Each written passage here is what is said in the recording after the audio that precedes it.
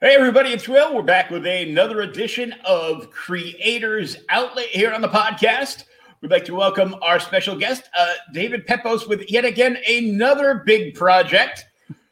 Before we get into it, we want to give a big shout out to our sponsor for this video, SpinWiz Comics at spinwizcomics.com. They are available both on iOS and Android. You can download the app. It is a free destination for both web and indie comics. You can check out a whole bunch of free comics. And what's better than free comics, especially if you're on the West Coast and locked down and you've read all your books and you're waiting for the first release of 2021 from David. You can have something else to read for absolutely free. Go download the app today, and here's what it'll look like on your smart device.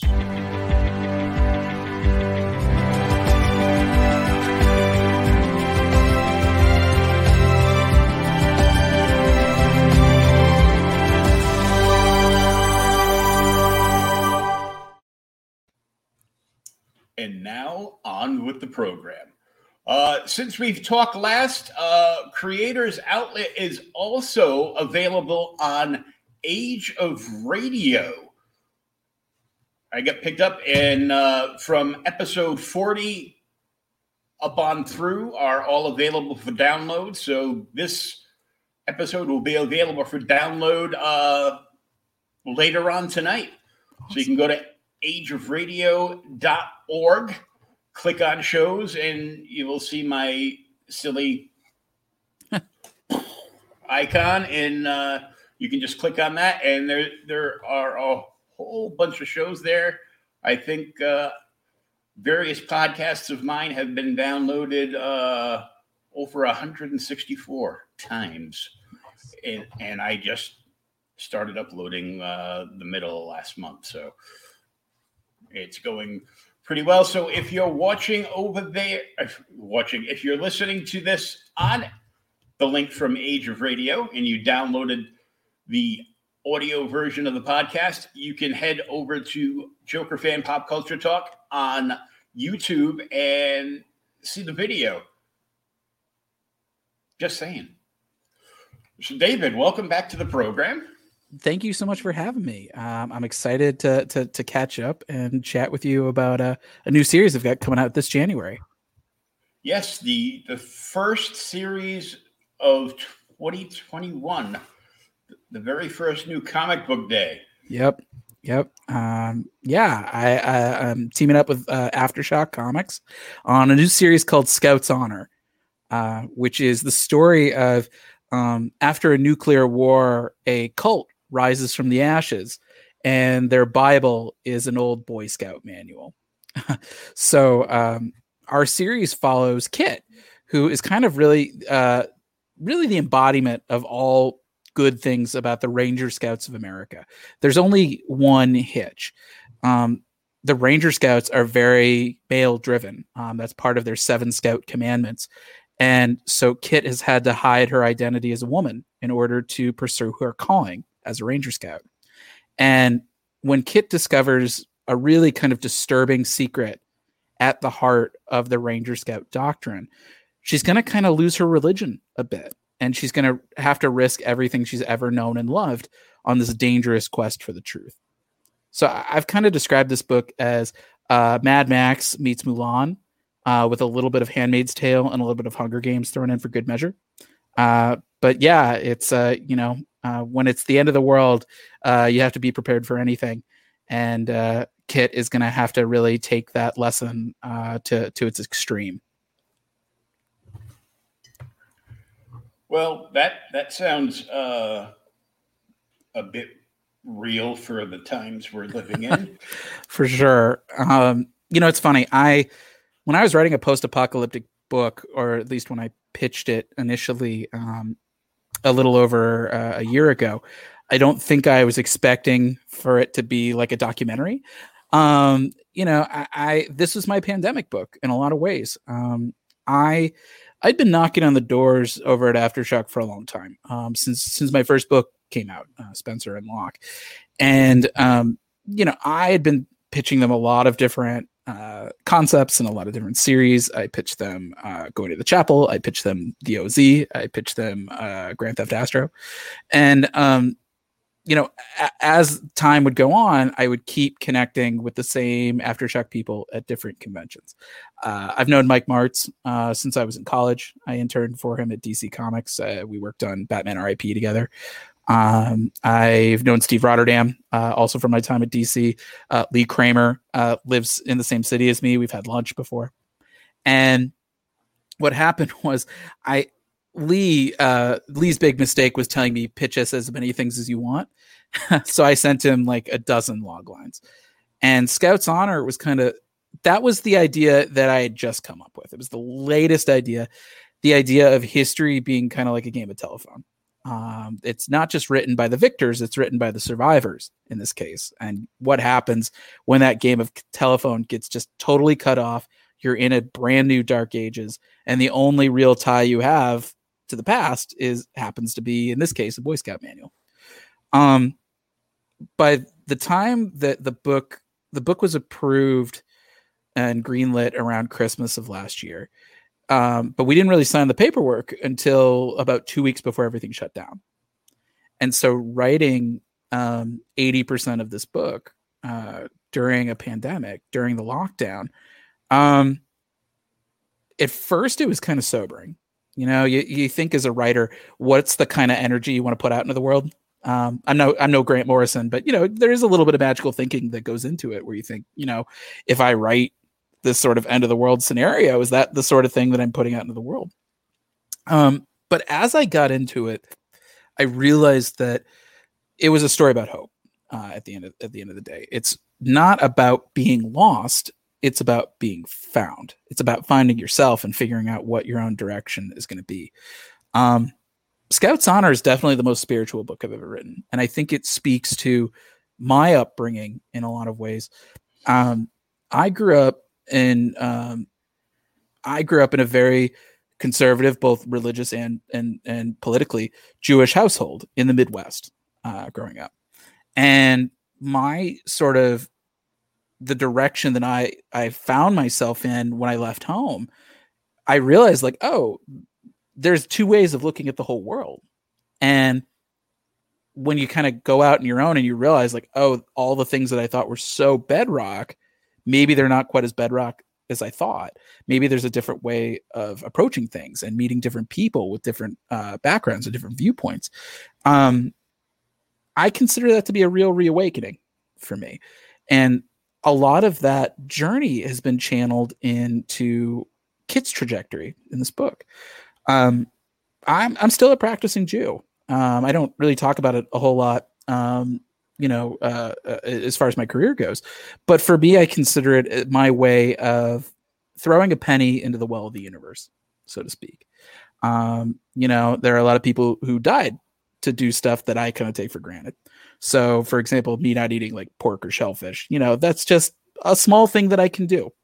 But my spiritual path is very different than that of my parents and is very different than that of their parents. I think that's, I don't think that's even necessarily limited to the Jewish experience, but I think you have to find your own meaning. And that's something that Kit really has to find out. Another thing that really kind of inspired this story is my partner, she was raised Catholic, and she had a real kind of sense of disillusionment with the Catholic Church after everything came out about the sex abuse scandals. And she kind of really thought to herself, like, how can I stay a part of an organization that has this kind of corruption hidden underneath it? And I think that's a lot of what Kit goes through in this series. As she says, I was raised a true believer. She believes in everything that the Ranger Scouts have to offer in terms of self-sufficiency and survival in this kind of bleak post-apocalyptic world. And how did she sort of navigate these values that she holds that are so important to her while navigating kind of the human element, the human institution that might not always have the ideas of truth and justice at its heart. But there's, it's also a post-apocalyptic book about a Boy Scout cult. So there's plenty of action in Scouts Honor as well. The thing that I like so much about this series is, like we said, this game of telephone. And so, for example, the merit badges, that's a really big, important thing in the Ranger Scout Society, because what skills the person next to you has just by looking at them. And so you have kind of the staples like archery and wilderness survival, but you've also got things like tactical driving and explosives.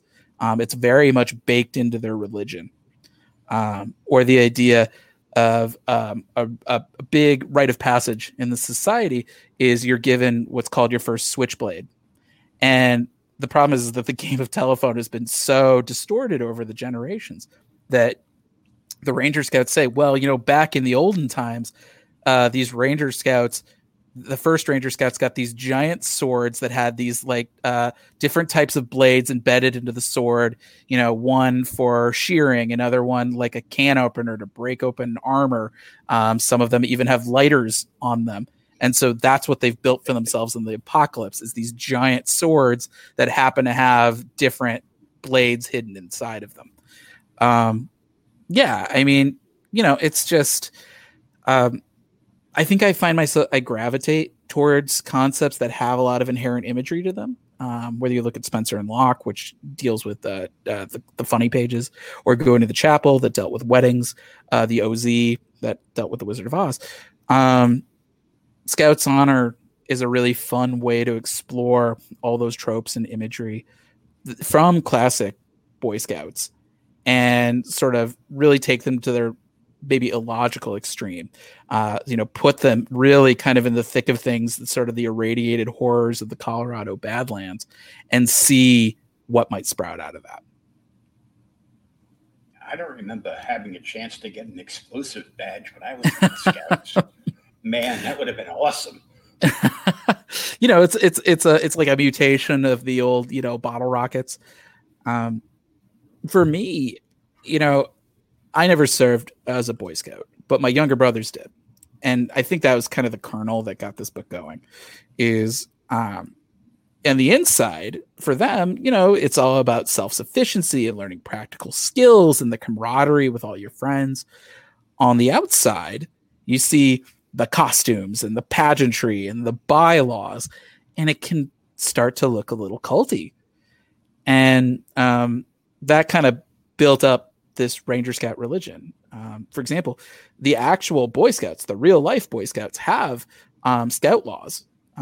It's sort of these pillars that sort of build up the ethics of the Scout Society. And so we mutated some of those into the 7 Scout laws of the Ranger Scouts. And some of the real life laws, things like you shall obey your Scoutmaster without question.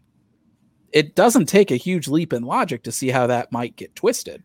And, but at the same time, it's also built just like, just if you look at the 10 Commandments, there's still sort of that code of ethics baked into it. A law like a Scout's honor must never be in question or always be prepared. On the face of it, those are very positive things. And we see sort of the bright side of that with Kit. But on the other hand, always be prepared when you're living in the apocalypse. That means she's kind of raised in this society. It's very cutthroat and ready to kind of throw you into the deep end with no warning, because they say, you need to be warned. You need to be prepared.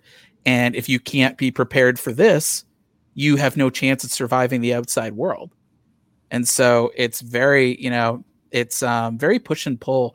There is sort of that element, like I said, it's of a cult, where it's sort of very positive reinforcement countered with, this very like life or death, a bit of violence.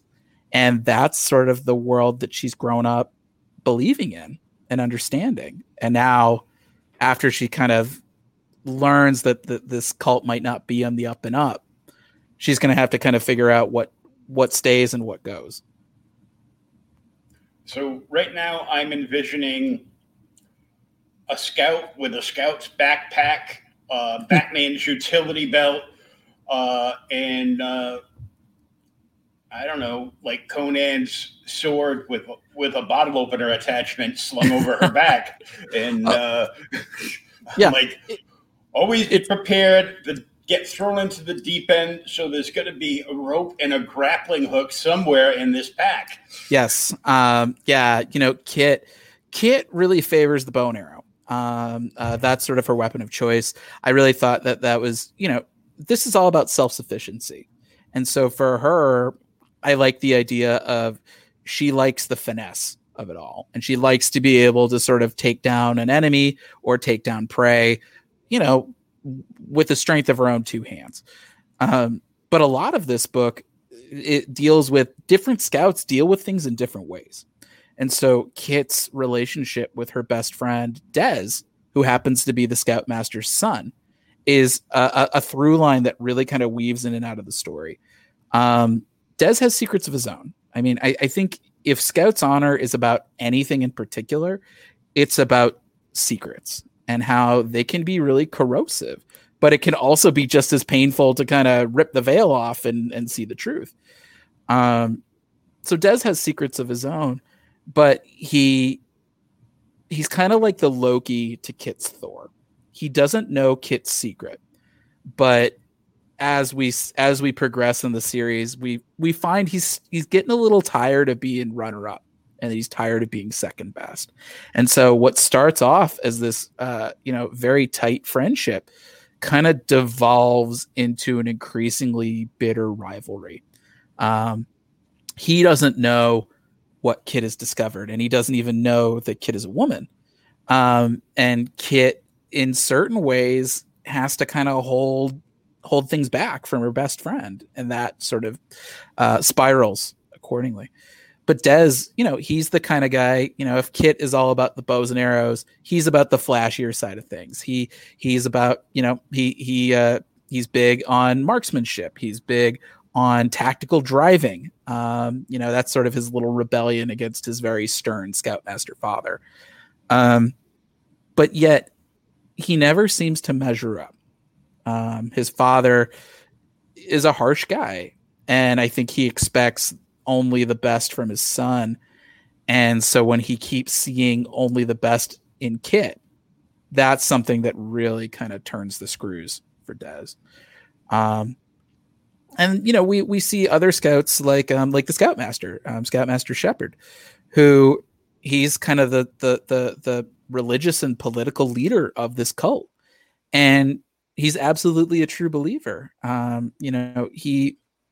He believes that he has to be harsh. He has to do it to kind of keep as many of his people alive as possible. It's been generations since the bombs fell, but this is still very much kind of a scarred wasteland. And there are a lot of things that can kill you, whether it's the environment, whether it's the monsters that are dwelling within the Badlands, or a gang of raiders that are known as the Highwaymen, who have been sort of methodically kind of picking off caravans and small towns all across the wasteland. And so Shepard is, it was interesting writing a cult leader for this book, where he's a hard guy, but he's charismatic in his way. And he's got kind of a little bit of the fire and brimstone to him, but it's all in the service of this greater ideal. The Scouts have viewed the original founder of the Ranger Scouts and sort of have turned him into this messianic prophet figure, Dr. Jefferson Hancock. He was the man who created the Ranger Scouts before the bombs fell. And so they've got statues of him all over the place. They've sort of taken his tenets and turned them into the 7 Scout laws. And Shepard kind of sees himself as the latest channel for Dr. Hancock's wisdom. And so he's kind of the guy who says, what would Dr. Hancock want out of this? And like I said, I'm a practicing Jew. I don't say this to denigrate my religion, but I find that Judaism it's a very literary religion. there's a lot of room for interpretation for a lot of different things. And I mean, you can, there's no, it's a whole religion built on rabbis arguing with each other. So there's no two ways of interpreting anything. And I think that's what I've enjoyed about exploring the Scout religion, and especially through Shepherd, is finding different angles of meaning in the Scout religion. Our first issue actually has back matter explaining some of the different merit badges, which I believe are actually going to be available at local comic shops for fans to pick up.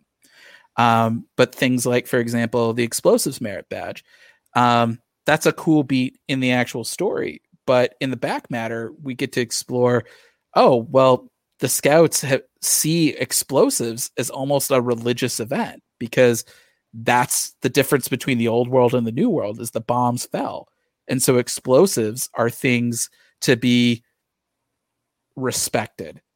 They're things to be mastered. And, sometimes you need an explosive to get things done. But if you don't pay the proper respect, sort of this Old Testament judgment can come and blow up right in your face. And so that's been a really cool way to kind of build up this world a little bit, and sort of see, oh, there's a lot of different angles to kind of the Boy Scout pageantry that when you throw them into the sort of post-apocalyptic hellscape, you realize like, oh, things can get twisted in a really kind of profound and maybe even a little bit of a messed up way. And it just takes, one kind of bad moment for Kit to realize like, oh, this thing that I've been raised with, this thing that I've put so much value and importance on over the years, it's all wrong. And, most of my characters, for people who've read my books in the past, they're all about people who've been marinating in trauma for a long time. And then they kind of get called up to the plate and they have to do or die. Kit, we get to watch her experience her trauma in real time. And she's got to really kind of think on her feet and figure out, what's the truth here, and then figure out on the fly, where does she go next from here? Well, so a couple of things came to mind. Sure. When you mentioned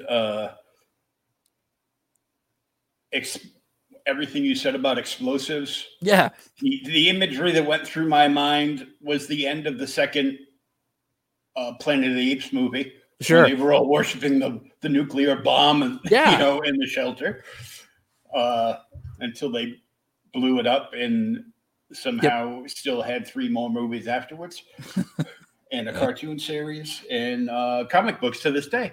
Yeah. And, it's all good. I love the Planet of the Apes, but, and I think without even reading it, I've already grown an attachment to Kit, because yet again, my weapon of choice is, various bows and arrows when I used to go hunting, and just in general, because it's like, well, if we're in, I don't know, post-apocalyptic, 2020, and you shoot a gun and somebody's coming at you and you shoot a gun and you miss, you're going to draw all the other zombies to your direction. Right. Where in a case of, various bows and arrows, it's more of a stealthy weapon. Yes, that's exactly, like, I think Kit instinctively, and my artist and partner on this book, Luca Casalanguida, I had said to Luca, I really want to kind of portray Kit, pretty androgynously, because Kit kind of has to pass in the society. But she's obviously not going to grow up to be like a bulky kind of ripped guy. She's going to be a bit more wiry. It's a little bit of like a Kristen Stewart thing kind of going on. So I think, I felt like she was always going to try to be more surgical with it all. I mean, Scouts are all pretty tough. Like they're thrown into the thick of things enough that they're kind of seen as like they're the most dangerous thing in the wasteland, in a lot of ways. But yeah, I feel like it's funny because this script has evolved or maybe mutated a lot over the development period. When I first pitched this to Aftershock, the idea of Kit being a woman, I didn't even actually pitch that to them at first. It just kind of hit me as I was coming up with the outline. Some of it was just to kind of diversify the cast a little bit. I feel like I tend to gravitate towards female leads in my action stories, going back to Ripley or Sarah Connor. And you see it in a lot of my work, with Going to the Chapel and the OZ and some other things that I have in the pipeline. But I think also some of it was this idea of secrets. The Ranger Scouts as a cult have a secret, and it's been kind of lost to history, and Kit is going to accidentally find it in our first issue. But the idea of sort of, well, what's another secret that our main character could be kind of holding on to and could be kind of, eating away at them from the inside. And I realized I could kind of solve one problem with the other. It's being like, well, this doesn't have to be a book just about boys. This could be, we could have the lead be a woman. And that's sort of the thing she's hiding, is that she has to kind of conceal a big part of herself in order to pursue what she considers her true calling. And that's always going to have, some internal conflict. She's always going to be at loggerheads in some capacity. And that I think kind of makes for a little bit of a compelling character. She's in certain ways, she's kind of like the best of the best. The Scoutmaster keeps telling Des, why can't you be more like your friend Kit? And Kit, yeah, exactly. and nobody except Kit's dad knows, and so it's just, it's, she's a fun character to follow. In certain ways, she definitely has a quality that I think a lot of my main characters share, which is just being super stubborn. I think that's a quality that I always value. That's certainly something that has embodied my career, as being stubborn. But yeah, I think also just she's in certain ways not quite, for somebody who's grown up in the apocalypse, she's almost not as tough as some of my other characters. And I think it's because maybe she has a degree of naivete where she has been growing up thinking like, I'm going to be a Ranger Scout. I'm going to sort of fulfill, what Dr. Hancock, what his values were.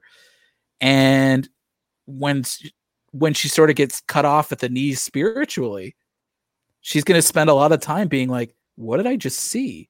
Like, did I even see what I think I just saw? And then kind of figuring out like, oh man, I need to like confirm this. And then, as she's sort of digging a little bit deeper into this society, she's going to realize like, oh, this place is a lot more dangerous than I thought when I'm not on the winning side. And so she's really going to have to not just survive the wasteland, but she really kind of has to survive her own brothers in arms. And so yeah, she's really going to have to put every ounce of training to the test. And I think that's the only way she's going to survive. But I think the only way that she's really going to come out intact emotionally is she's really going to have to kind of reconcile these values that she still believes in with sort of what has gone on in the Ranger Scouts name. And I think that's something that a lot of people can relate to. I think everybody has had a moment in their lives, whether it's religiously or politically, or even, just the fabric of their own families, where something that they believed to be true, something that was sort of so, such an embodiment of their personal fabric, and they get the rug pulled out from under them. And it's very disorienting, and where do you go from there? I think that's sort of a question that we can all relate to some capacity. And I think that's the human element behind sort of the post-apocalyptic Boy Scout cult fun action. That's really the heart that drives Scouts Honor. And whether or not you can kind of find a happy ending out of all that. Well, right away, I need all these badges so I can put them on a shirt. So yes. I believe we have 12 merit badges. 12 badges. 12 or 14. I don't remember the final count. But yes, we have some behind the scenes info on all of them that you'll get to read in our first issue. And it comes out January 6th. Yes. The first new comic book day of 2021. Yeah, and you can actually pre-order our first 2 issues now. You can issue 1, you can pre-order through next Monday. I believe that's December 14th.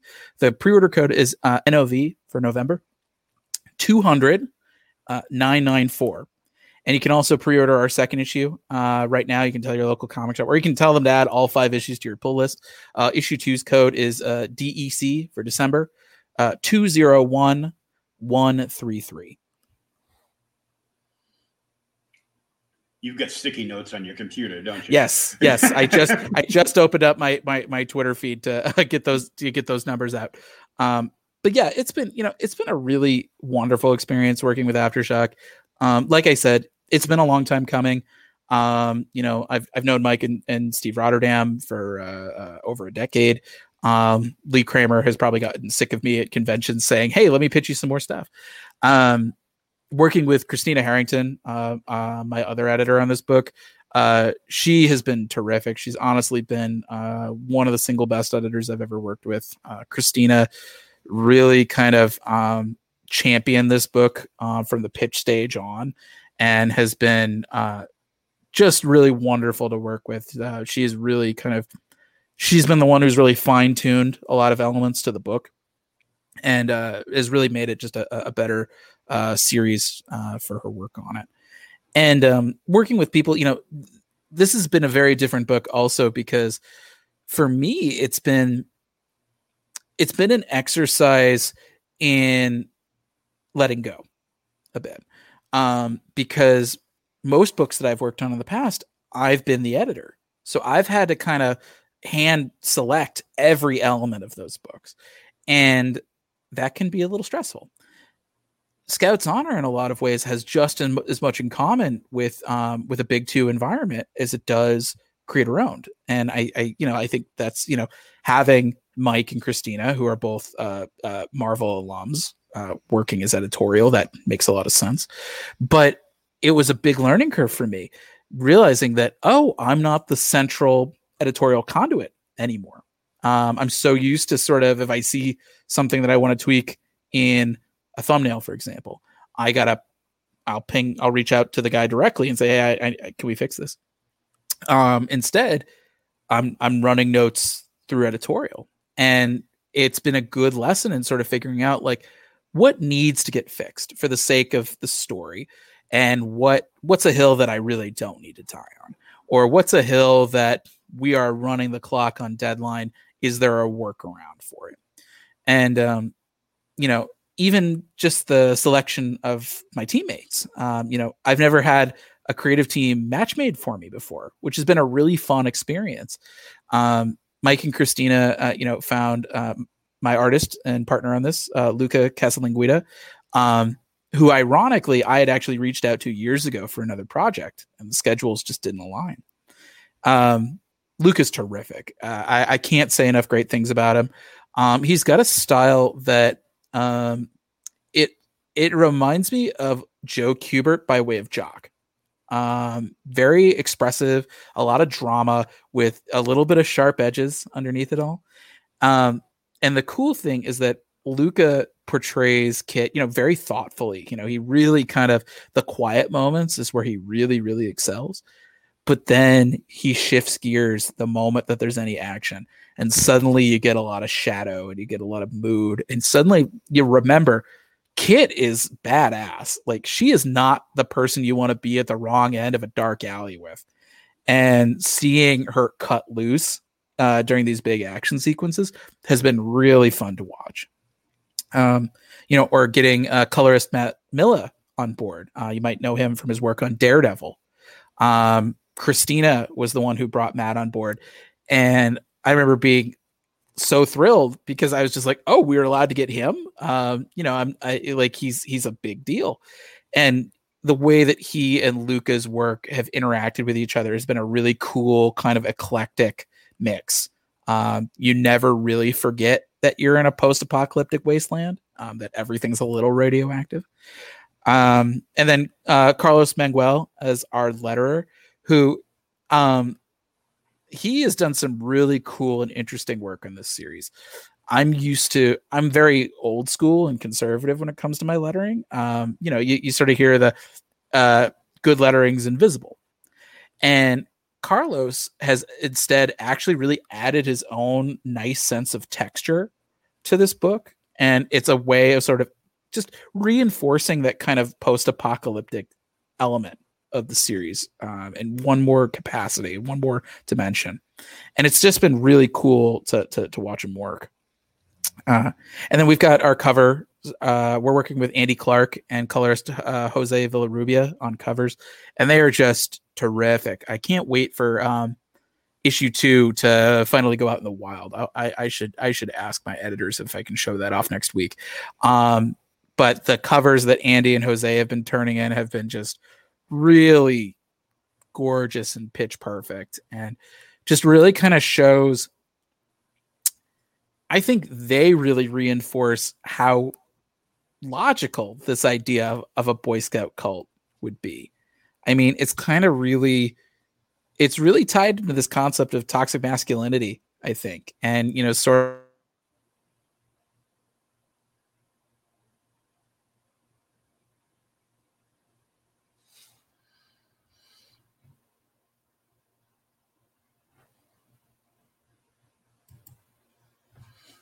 Uh-oh. We have been frozen.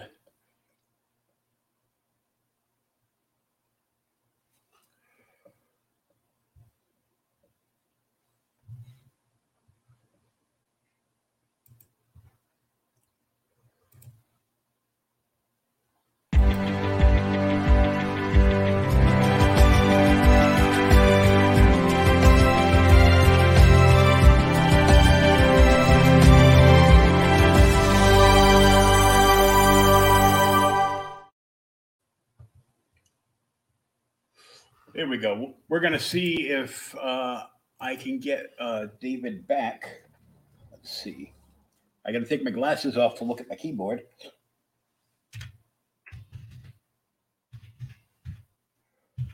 Sorry about this disruption.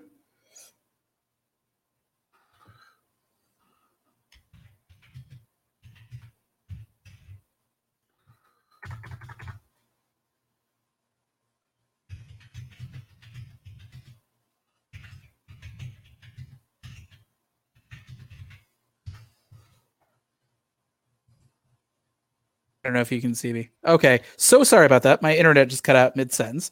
I feel your pain. Welcome back. I had to take my glasses off to type. You froze and dropped from the broadcast. Yeah. Coming back in. I'm sorry about that. But yeah, I was on a roll and I forgot what I was just saying because I just saw my internet just cut out. The way that Andy and Jose have really been able to kind of fit in design wise, sort of this intersection between, the Boy Scout paraphernalia and this kind of cult imagery, this big statue of Dr. Jefferson Hancock with his two tablets with the 7 Scout laws. And then, sort of the tattered American flag waving in the background. It all really kind of fits together in a way that might be almost a little uncomfortably prescient in a way. Because I think the seeds for this Boy Scout cult exist today. There's sort of this drive to, this sort of hyper masculine drive. You see it in our multimedia, you see it in our entertainment, you see it in, the way we want our body image to go and gender roles to go. And, I think that can turn toxic really fast. And then sort of when you take it over the course of hundreds of years with no real sense of history to correct that. And if anything, the only sense of history the Ranger Scouts have actively reinforces these tendencies. What's the correction to that? Or what happens when somebody is raised in this society and they're not really that image of the ideal that they're raised to believe in? It's still aspirational for them, but there's, in this case, in kids' case, there's very clearly a divide. And I think our creative team has done some really interesting stuff, kind of approaching that from very different angles. And so I think this book feels a lot more like a jam band than anything I've worked on before. And I think it's been a really fun and exciting experience. Not unlike being on a roller coaster, this is sort of, it's my first book with Aftershock and hopefully not my last. And just working with this level of creative team, it's been really exciting. Well, another image that just came to mind when you said the tattered American flag would be an old episode of the original Star Trek. Mm-hmm. With the Combs and the Yanks, where they were mispronouncing every word in the We the People document there. Yeah. Well, I love this idea. When I was in college, I was in high school. My history teacher had us read Howard Zinn, People's History of the United States. And for me, it was really eye-opening. I was kind of like, oh, this is not any sort of history that I've ever been taught. And yeah, just the idea of, these sort of so-called historians, way out in the future, totally getting the modern day wrong. That was interesting to me. I mean, there's a little bit of like a Lord of the Flies kind of element there, but also just, we instinctively try to make meaning out of the world. That's just how human beings are hardwired. That's why narrative is so important to us and continuity is so important to us. And yeah, the idea of that continuity getting disrupted, just getting completely severed. And it would have to take, a cataclysmic event like a nuclear holocaust. But then seeing, well, how do we construct meaning and narrative in the aftermath of that? What do we attach ourselves to and what do we find meaning in? And I think some of it also speaks to, I've been a fan of post-apocalyptic work. Mad Max, Fallout is kind of that's my sort of nerd obsession. I love those games. I can't play them anymore. I love those games so much. I would literally get no work done if I continue to play Fallout. But even things like Handmaid's Tale, or the Hunger Games, which kind of approach dystopias from very different angles. We kind of hit that Venn diagram nicely, I think. And I think a big common trait in all of these is seeing how women have this strength about them. And that they're able to kind of, even when they're in societies that naturally underestimate them, how they're able to really kind of shore up that inner strength and just get it done. And I think that speaks to, I grew up with kind of a trailblazing feminist mother.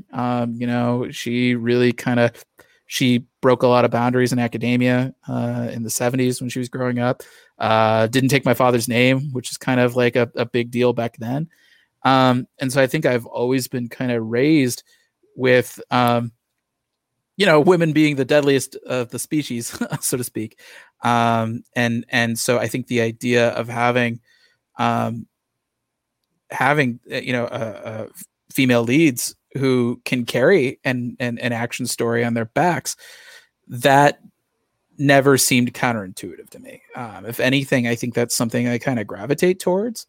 And I think, luckily for me, I think pop culture has never particularly served women well in the action movie genre.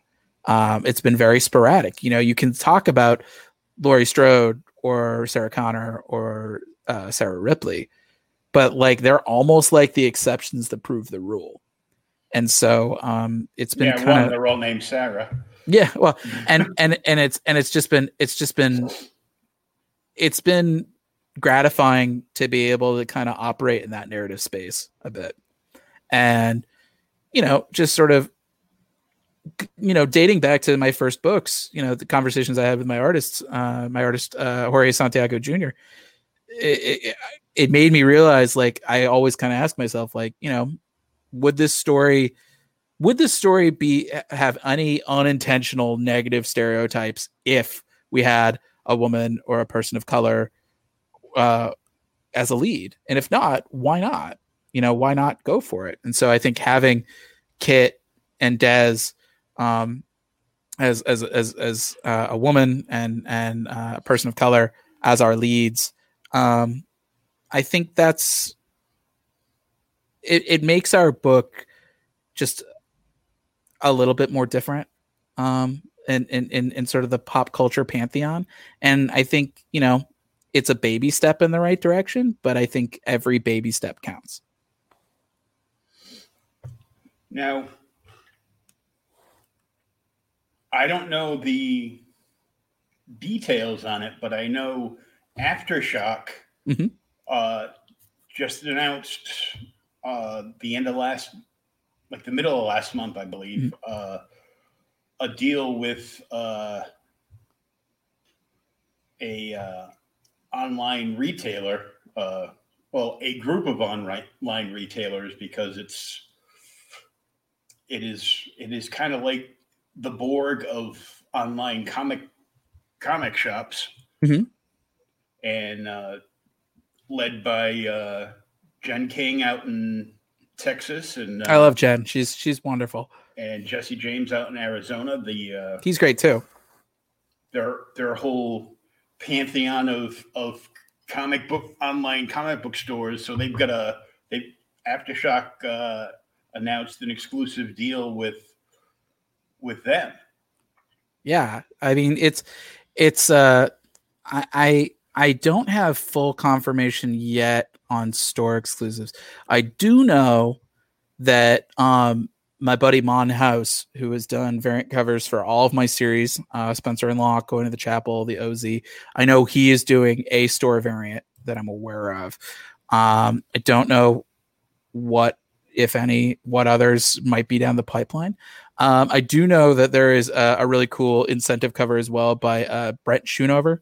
I don't know off the top of my head what the numbers are for those incentive covers. But yeah, he's got a kind of a fun cover as well that really kind of homages an old school Boy Scout manual. So yeah, it's just been, it's working with a nice group of talented people to get some fun incentives in people's hands, alongside the merit badges that we've been working on behind the scenes. Yeah, it was slipping my mind, but it's the Comic Book Shopping Network. Oh, nice. Yeah. I've heard great things about them. And yeah, Jen and Jesse are both just wonderful ambassadors for independent comic creators. They have both been incredibly supportive of my past work. I believe I've got a big shipment of the OZ that I'm sending to Jen next week. So yeah, they're just, a terrific bunch of people. And I think it goes to show, just like we've been talking about kind of dystopias and apocalypses lately, I feel like that's something that the comics industry has kind of had to existentially tackle this year. And seeing retailers really kind of coming together, not just to support indie creators, although that is a huge important thing, but also just kind of kind of uniting for their own fortunes and figuring out, all right, with foot traffic reduced, with publishing schedules kind of in flux and up in the air, and releases being kind of staggered out now over the next year and change, retailers finding unique avenues to connect with readers and to be able to kind of really do the work of selling books. I couldn't be more grateful as a creator for all their hard work.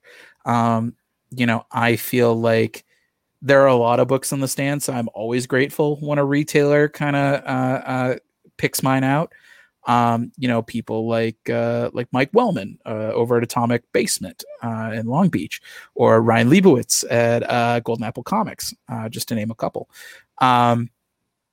It's just seeing the retailers kind of thinking outside of the box. It's something we've all had to do in the comics industry. I think from press to retailers to comic creators.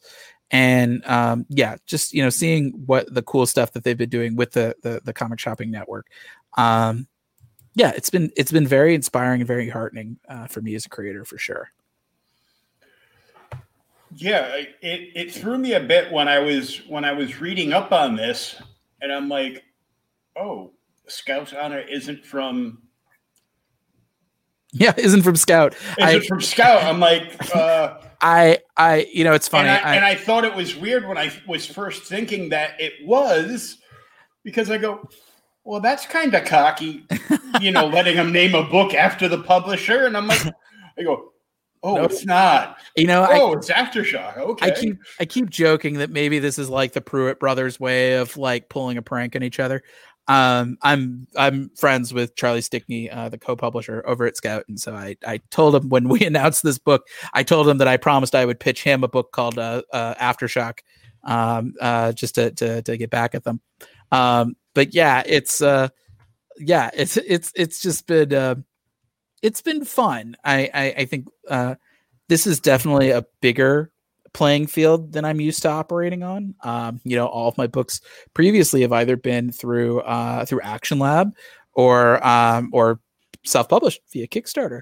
And so it's been a really great learning experience for me as a creator, kind of taking that next step up to the next level. And working with a place like Aftershock, it's I feel like it's been a great experience for me, because now I know you can put me on the plate and I won't choke. This book, not only did I write it during a very trying time in, our history around us. I mean, I don't understand how a lot of people get creative work done in this. I mean, but the fact that also this was one of the fastest series that I've ever put together. I think we finished the script and the whole thing within a couple of months. It was really just kind of off to the races, because I said to myself, this is the first, I don't want to let Mike Martz down.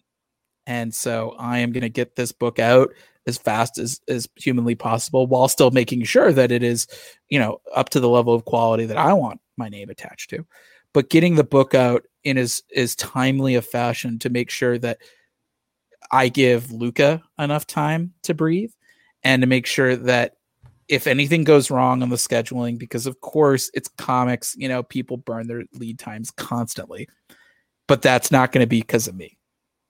And so, it's, this is going to be an experience that I take with me for the rest of my career, because I know that at the end of the day, I can do the job.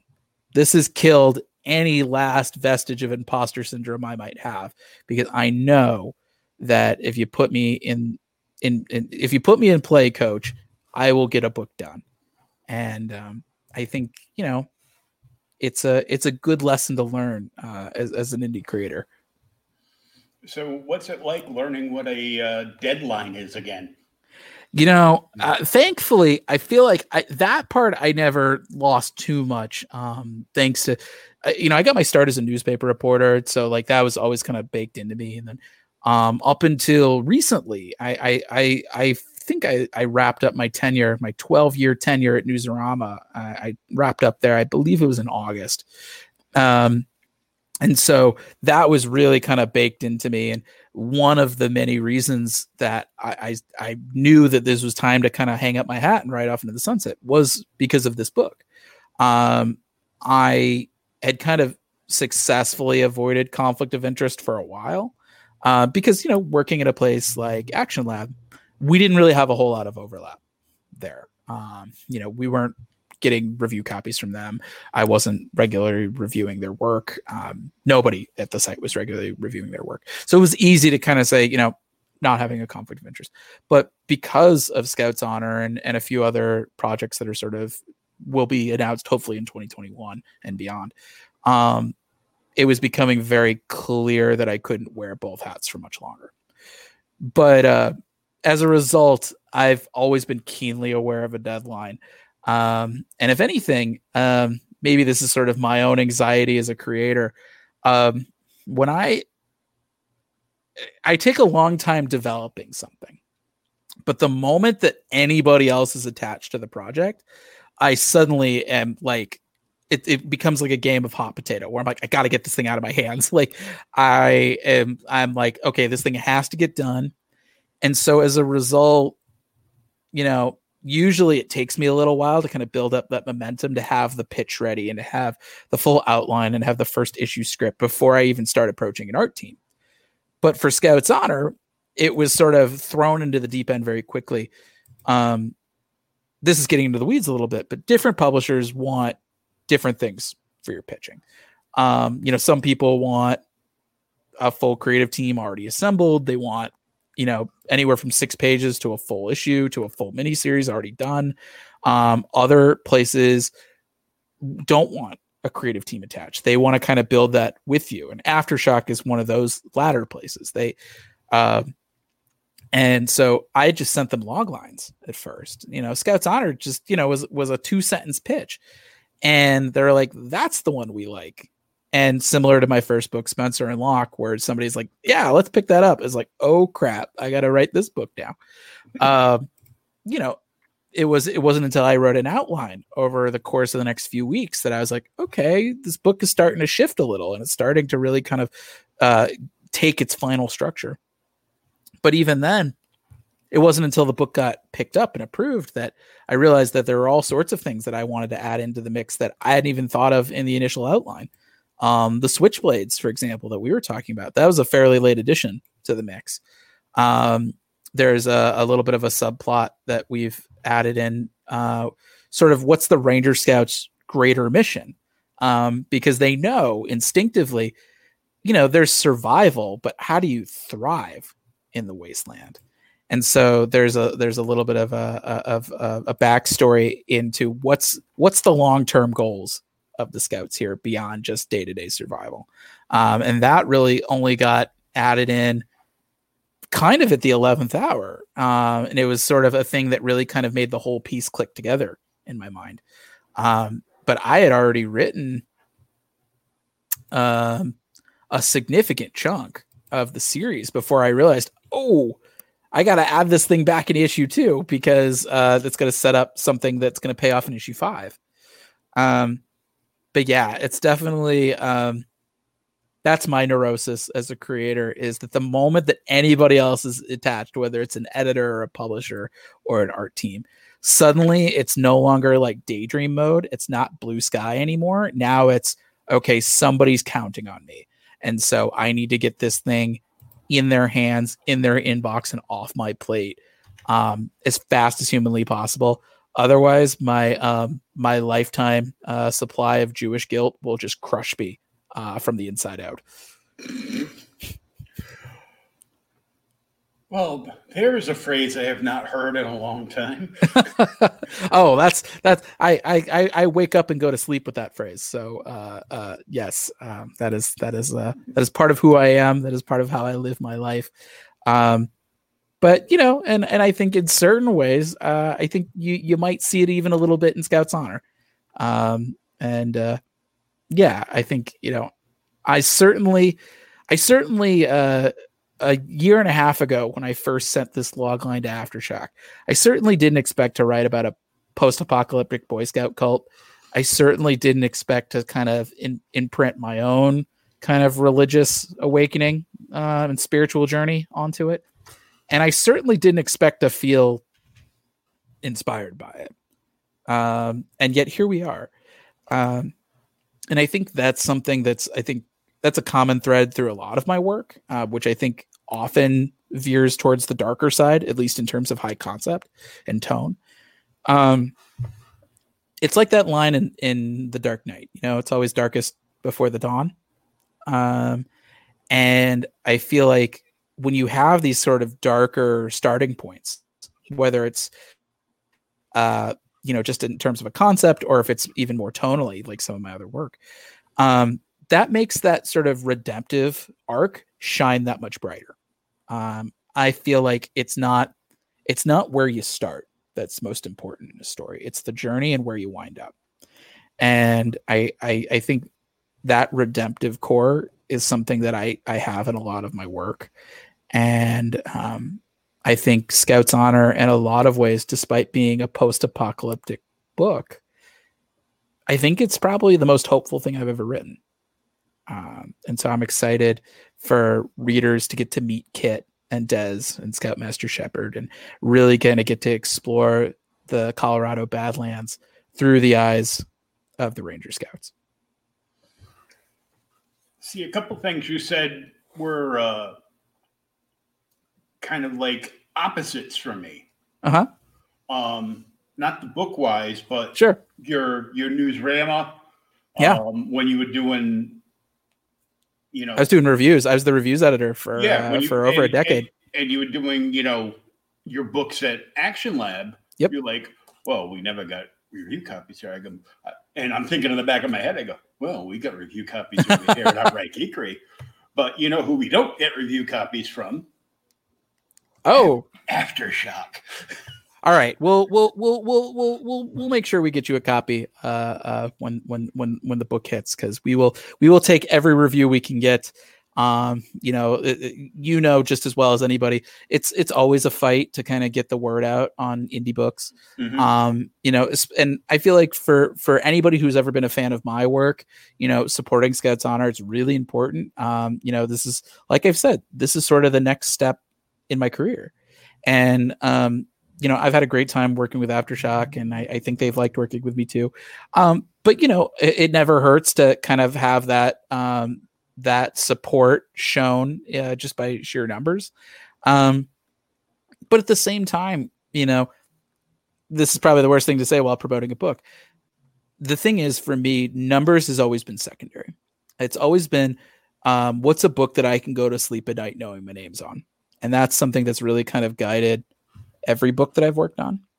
Sometimes that means I put myself through the ringer when other creators might not. But I think the end product always speaks for itself. And so, yeah, I think, ultimately we just want to get the word out about this book.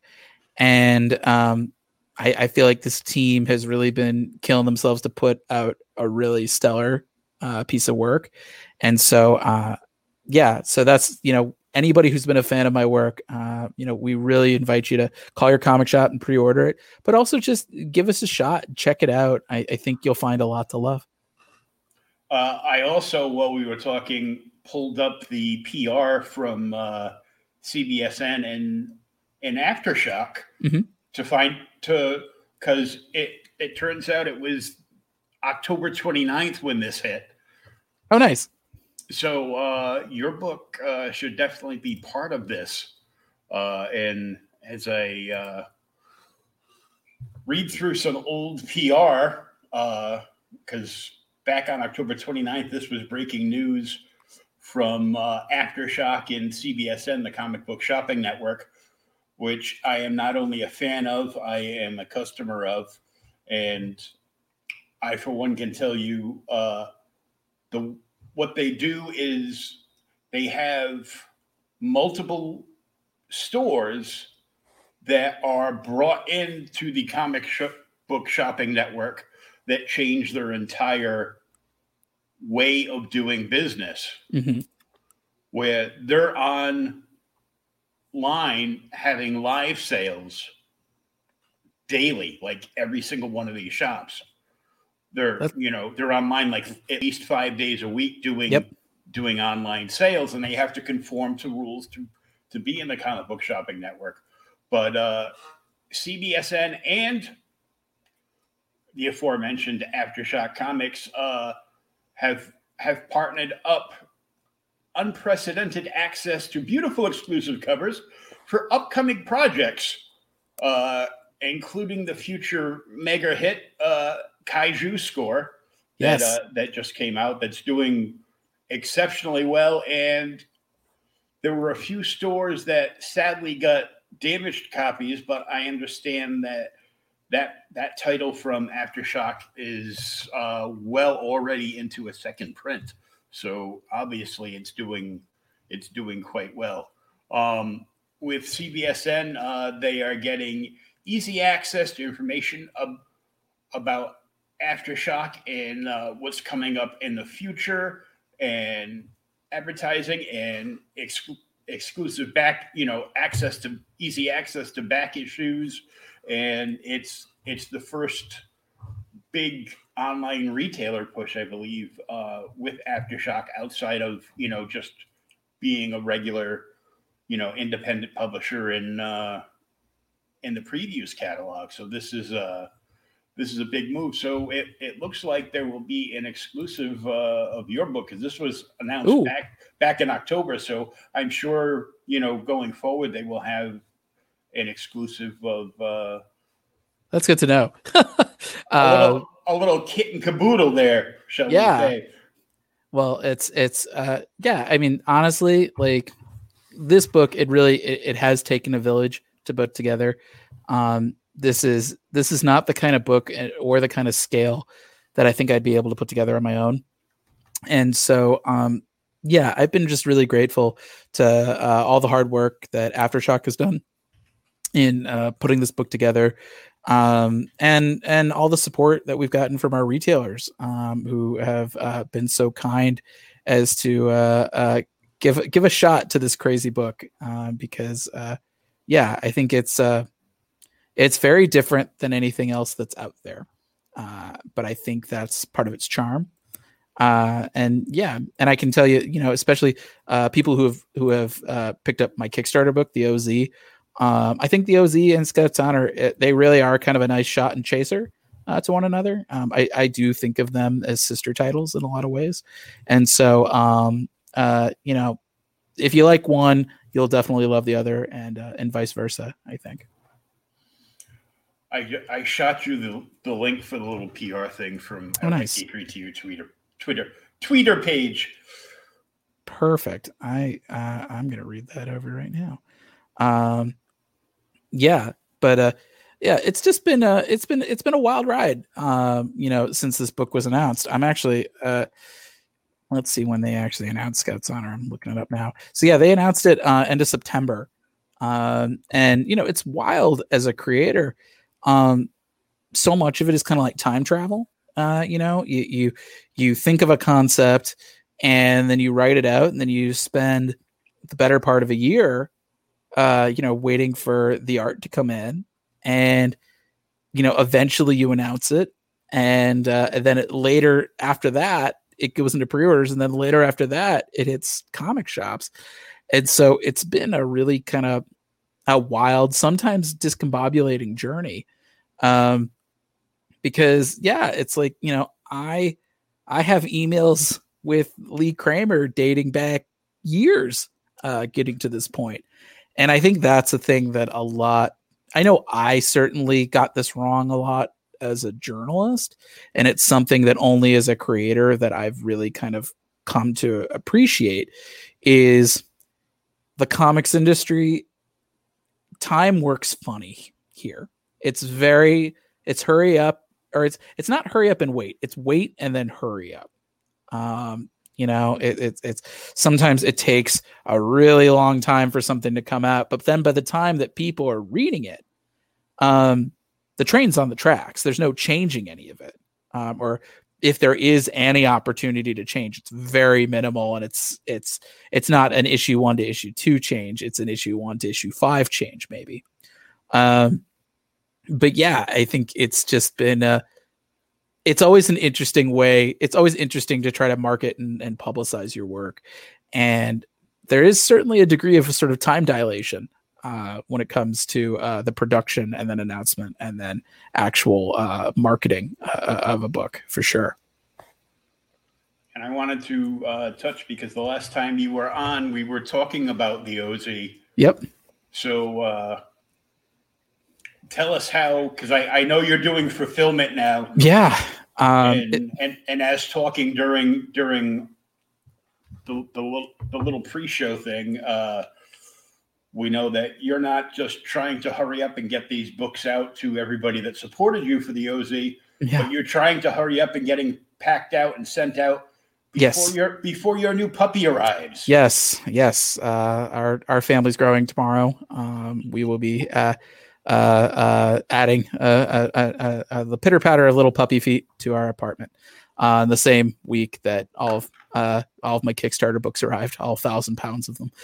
So yes, we've been hard at work, bagging and boarding, packing, labeling, and shipping. As of this evening, I should say, all 2,700 items that we will be shipping to our backers have been bagged and boarded and sorted. So now, tomorrow I'm picking up a dog, so I'm not doing any packing. I'm just going to make sure that my apartment stays standing.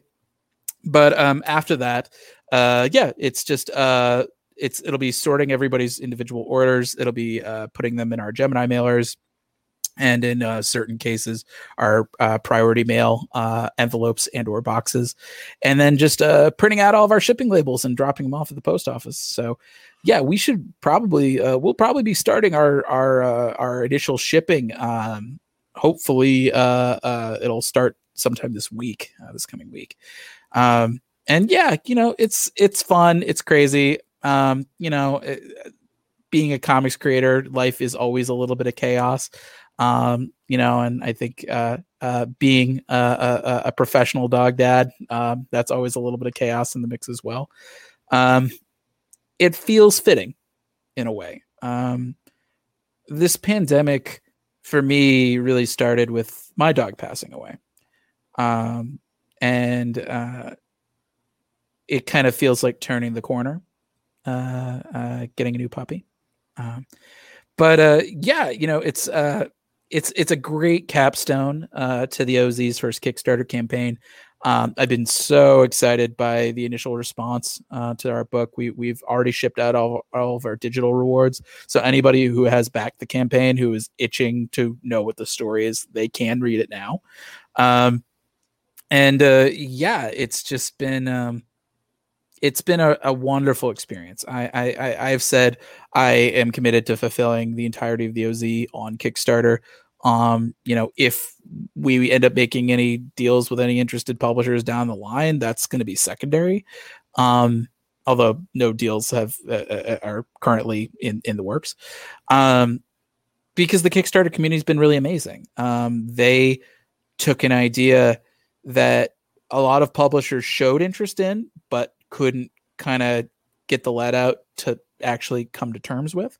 They backed it wholeheartedly. And I think this is some of my best work. I think artist Ruben Rojas is just an incredible collaborator and partner and co-creator on this book. I've told him I will work with him until the wheels come off. He is just that incredible. I've been fortunate, I get to work with a lot of 1 in a million artists, and I feel very fortunate that I'm able to find people like Ruben or Jorge Santiago Jr. or Luca Casalanguida. Ruben's hard at work on the next installment now. He has sent me some pages already for our next chapter that look amazing, while he's kind of wrapping up the last of the commission work that he so graciously offered to do for our campaign. And Yeah, the whole series is written, so thankfully that's kind of a load off my shoulders. I get to just kind of watch the cool art come in. But yeah, I'm just excited to get these books out of my apartment.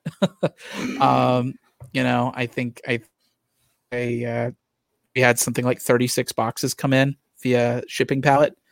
And so, yeah, the vast majority of them now are in bags and boards. We've saved a few for future Kickstarters down the road. But yeah, it's just, the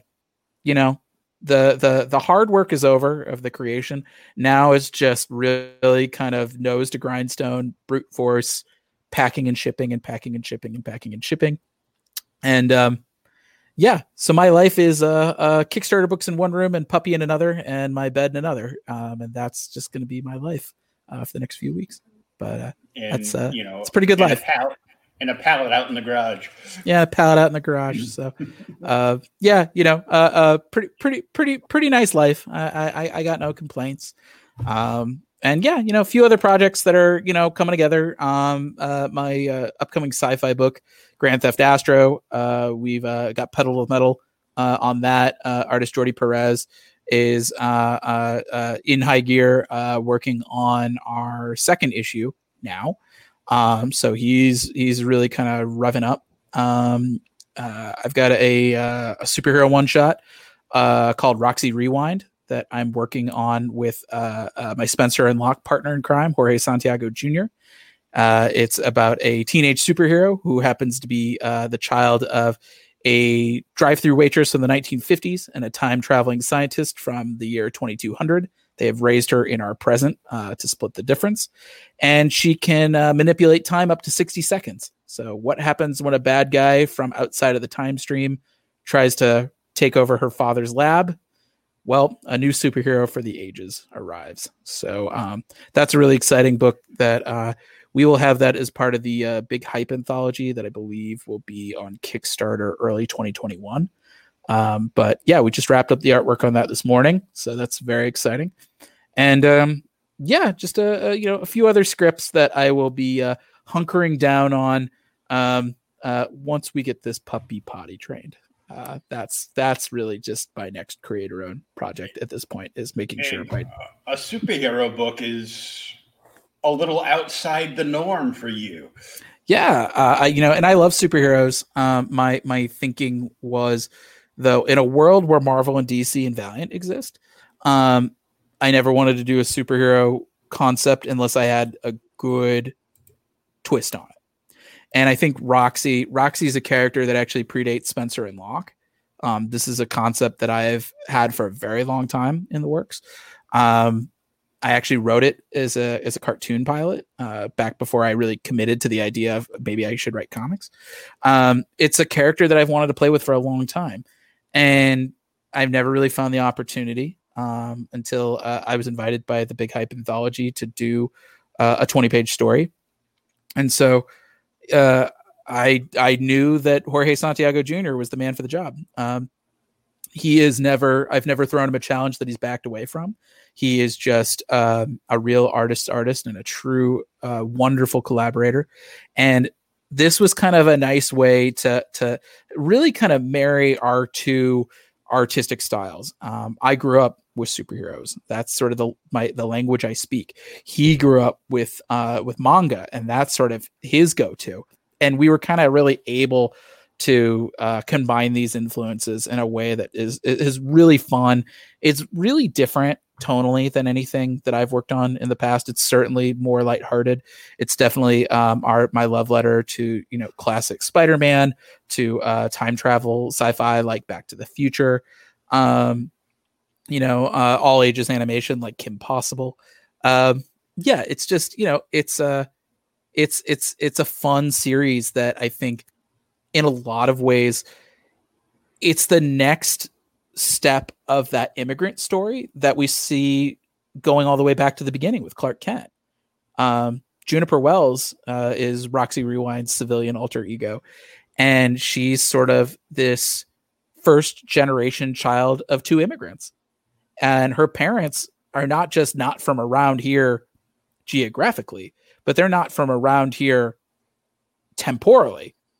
They're from two totally different eras, and so you kind of get this sense of they're kind of figuring out their path in the 21st century, and Juniper as their child, as an awkward teenage high schooler, she really kind of has to find herself and her path, and how does she kind of navigate the world in a way that honors both of her parents' heritage, but also kind of speaks to who she is as a person and her interests. And so the idea of having a sci-fi roller derby drive-through waitress kind of mashup superhero, that's really fun. And I think that really kind of speaks, it gives Juniper a real nice dimensionality as a character, and really makes her somebody that you want to root for. So it's been a blast working with Jorge on this, and we're working with letterer Jim Campbell. This is going to be a black and white story in this anthology. This anthology is black and white. But never say never about doing a color remaster down the road. I know Jason Smith is always a wonderful collaborator on Jorge's line work. So who knows? Maybe down the line we'll get to see Roxy in living color as well. It sounds interesting. Ryan Pond has joined us in the chat saying that sounds cool. Well, thank you, Ryan. I appreciate that. This idea, like all of my favorite ideas, it's been a long time coming. And this all goes back to sort of the time dilation of comics. Pitching, it's so much worse. I have ideas that you're not going to see probably for another 5 years. It's just, that's how long it takes to pitch it and get the right art team and get the publisher attached and get the thing done and then get it in previews and then get it in the stores and get it in your hands. I've got a laundry list of stuff that I want to work on, and every book that I do, I cross things off my bucket list, but I seem to always add more things than I've crossed off. And so, that's a fun way to live your life. It certainly makes every project different. And I think that kind of keeps me from feeling stale or getting bored as a creator. And I think being able to kind of keep shifting gears, for example, from a post-apocalyptic Boy Scout cult to a teenage time travel superhero, that kind of keeps me limber as a creator. And I think that always lets me rise to the challenge of bringing my best work.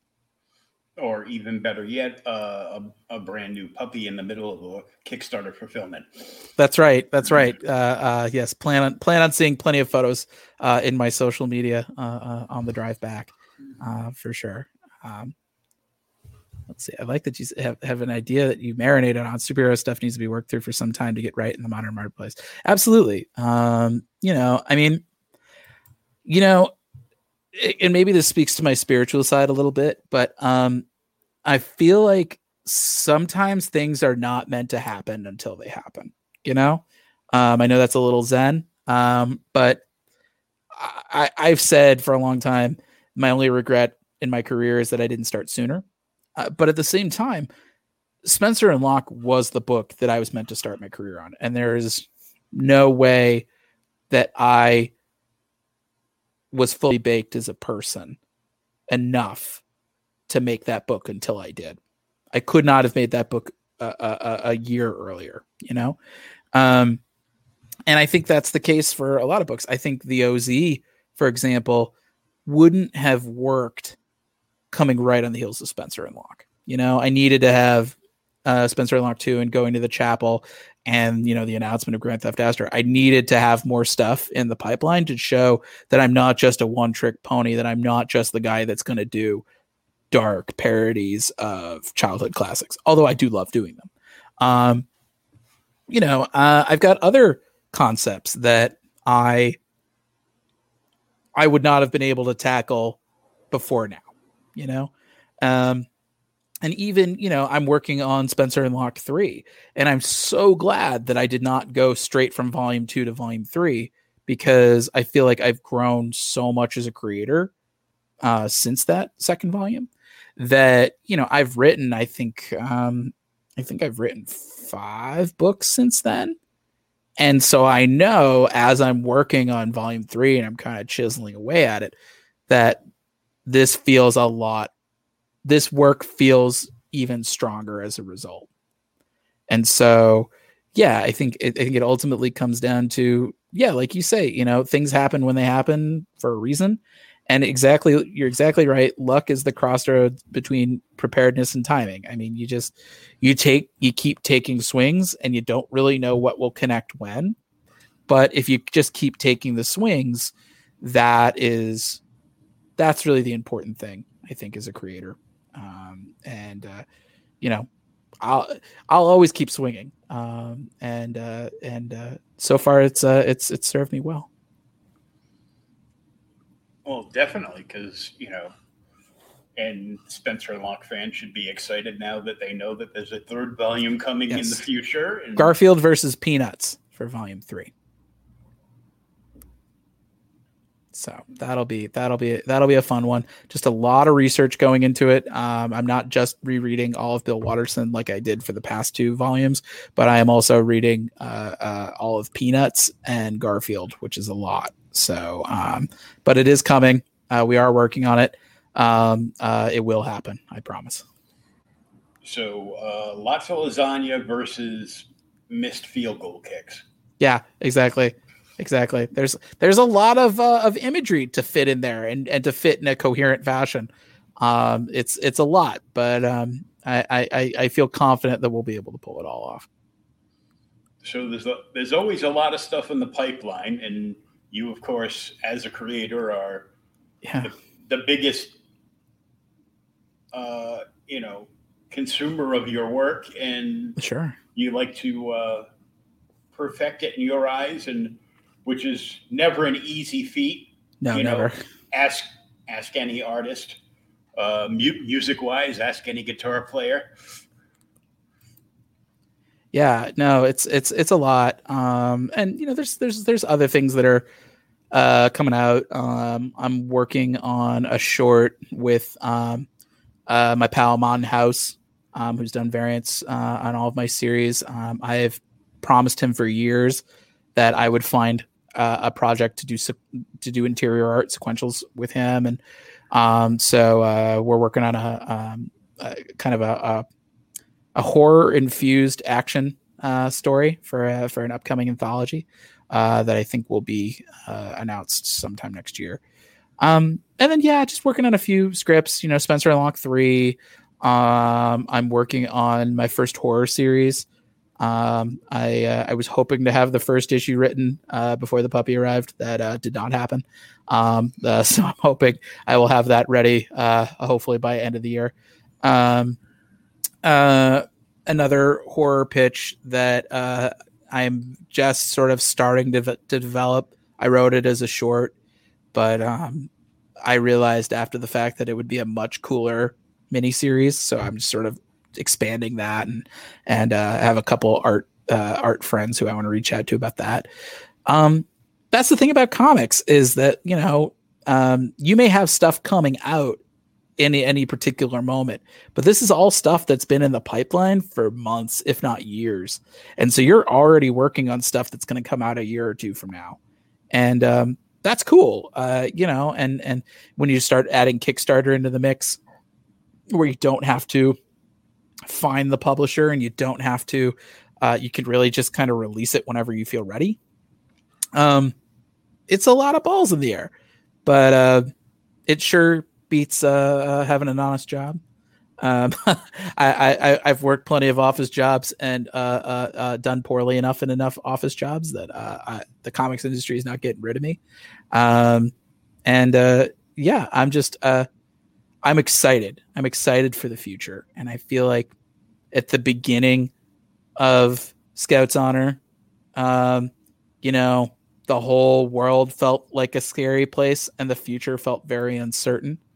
And now it feels like we're turning a corner. And maybe that's just me getting a puppy talking. But I feel genuinely hopeful and genuinely excited for the future. And I think that's what we ultimately should be feeling.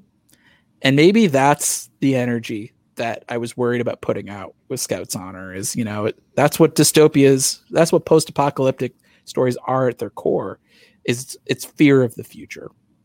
And I think by the time you finish this series, you'll realize the future is not something to be scared of. It's something to be embraced. And I'm excited to embrace that. And I'm excited to see what comes next.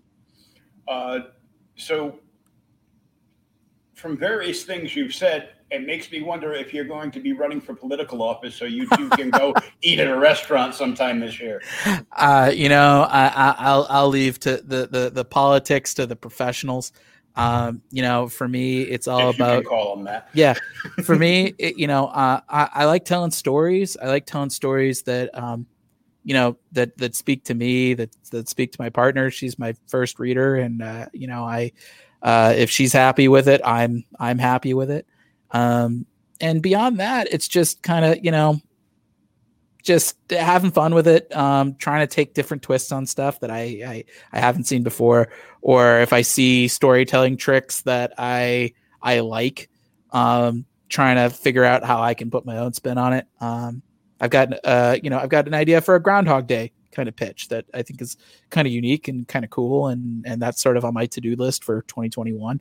When we're done here, I'm going to watch that new Vince Vaughn movie, Freaky, because now I'm like super jealous of that concept, and I'm kind of like, ooh, what kind of twist on a Freaky Friday could I do that would like be cool and unique and make sense?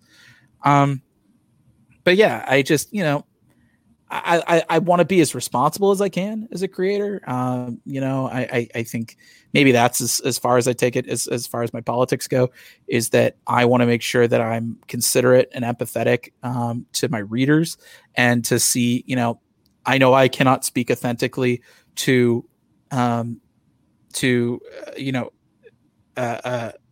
either a minority or a woman or a person of the LGBTQ community. I cannot speak authentically to their life experiences, but what I can do is to try to kind of like invite people to the table and, sort of expand representation in my own work.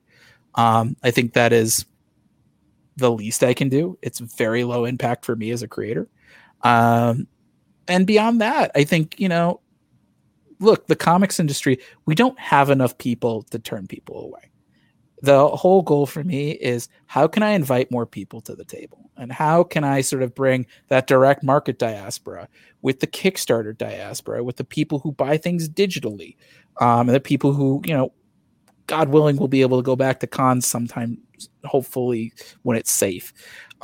Bringing sort of those disparate readerships together at the same table and inviting them to break bread together, that's everybody's responsibility. Everybody needs to do that to the best of their abilities, to whatever capacity they can.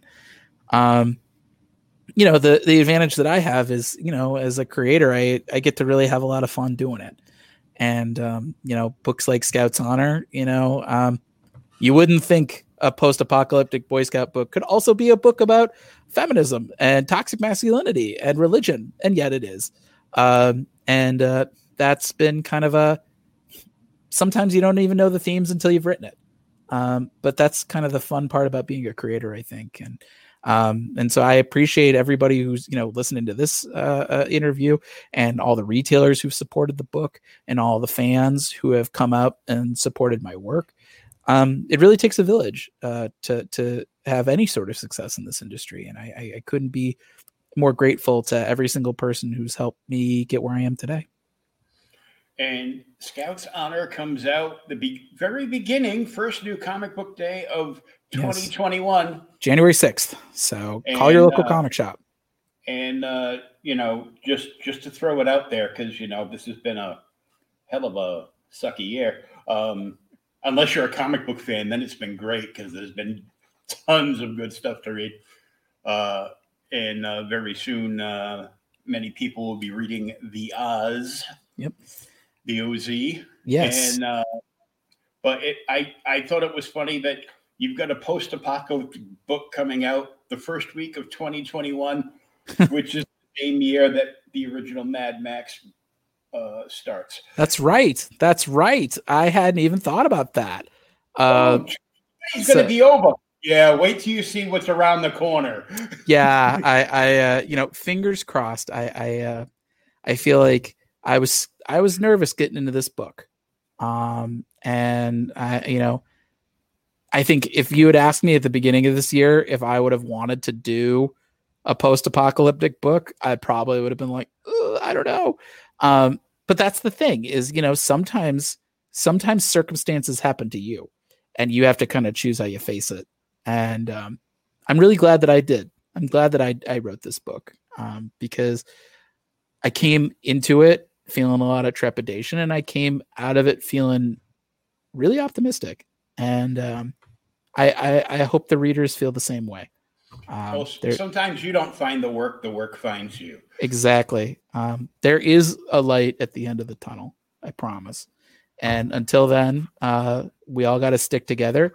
And if a little bit of post-apocalyptic action is what's going to get you to the finish line, then hope you enjoy Scout's Honor. Tell your local comic shop to add all 5 issues to your pull list. Oh yeah. Why don't you throw those codes out there again for pre-orders? So issue 1 pre-order code, you can pre-order it through December 14th, that Monday. It's NOV for November 200,994, and you can also pre-order issue 2 now. The code for that is DEC for December 2011-33. That's DEC 201133. Well, I want to thank you for joining us tonight and talking all things comics and puppy and stuff like that, because puppies are always awesome. My pleasure. Thank you so much for having me. And anybody who wants to follow me on Twitter and Instagram, it's right here, Pepose D. You can also follow David Pepose Comics on Facebook or subscribe to my newsletter, Pep Talks, at bit.ly/Pep News. Cool. Well, thanks for joining us again. We will look forward to this and all the merit badges that I can get to come with them. Well, thank you so much for having me. And thanks to everyone for listening. Thanks. Have a great night, everybody. You too. Bye-bye.